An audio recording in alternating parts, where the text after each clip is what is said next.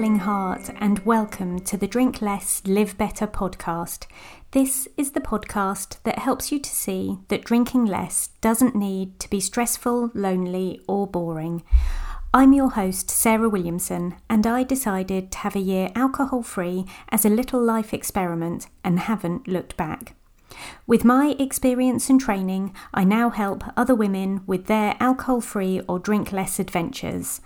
I'm here to tell you that you can relax, connect, and have fun without alcohol in your life. Join me here each week to find out how. I've heard it said before that one of the best things about being alcohol-free is the realisation that you can really feel your feelings, but that the opposite is also true.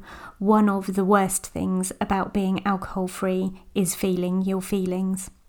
One of the first things I noticed when I decided to try my alcohol-free life experiment was how much more steady I felt. There was no longer any low-level brain fog or creeping anxiety, no more rising panic or that feeling of unease.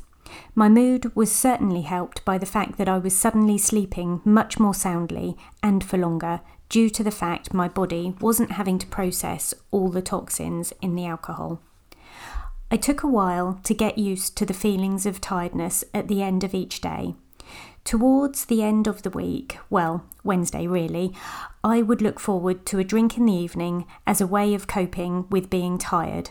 I realise now that a drink did nothing to help with that feeling, and indeed only exacerbated it. I had to look for other tools to help with that tiredness.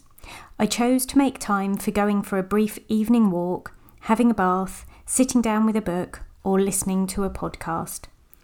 The feelings that naturally occur in most of our lives, like sadness, fear, anger, guilt, shame, frustration, and overwhelm, all needed slightly different tools to handle them. But one idea that I began to use regularly was taking the time to recognise the feelings and acknowledge them.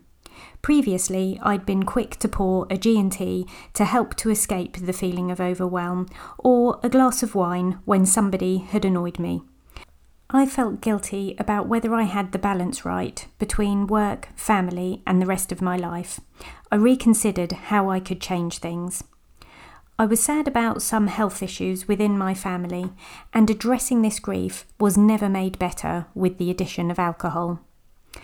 Going alcohol-free has given me the chance to really think about how I want to feel in various situations in my life, and the knock-on effect has been a really positive impact on my behaviour. The inside of my head is a much nicer place to be. I no longer have huge internal arguments with myself about whether I can have a drink tonight, how many I can have, what time I can start, or whether a white wine spritzer counts as a soft drink. My internal dialogue more often sounds like a kind friend rather than a critical old cow. I'm more kind and forgiving, both towards myself and other people. I find it easier to let go of the negative emotions, to forget about them and move on, or make a decision to think more deeply about them. Where did they come from and why? What can I learn here? I don't punish myself for past mistakes drinking me made.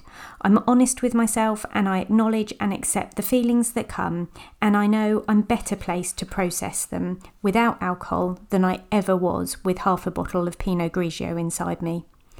Now, all this feelings business has perhaps sounded like a full-time job, which of course it isn't. It's just the stuff that life is made of.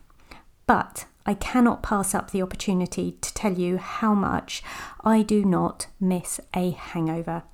Dear God, my hangovers got worse and worse through my 30s. Waking up to that feeling of impending doom, hot, cold, sweaty, ready to puke, room spinning. No thanks, those feelings I'm delighted to have said ciao to. Thank you so much for listening into this episode. Please listen in again next time. You can sign up to my 5-day Drink Less experiment and find out about working with me one-to-one at drinklesslivebetter.com. It would make me happier than a Buddhist monk if you would please subscribe, 5-star review and comment on my podcast on whatever platform you listen. Imagine it like the tasting notes on the finest wine I am never going to drink. Thank you. And P.S. I believe in you.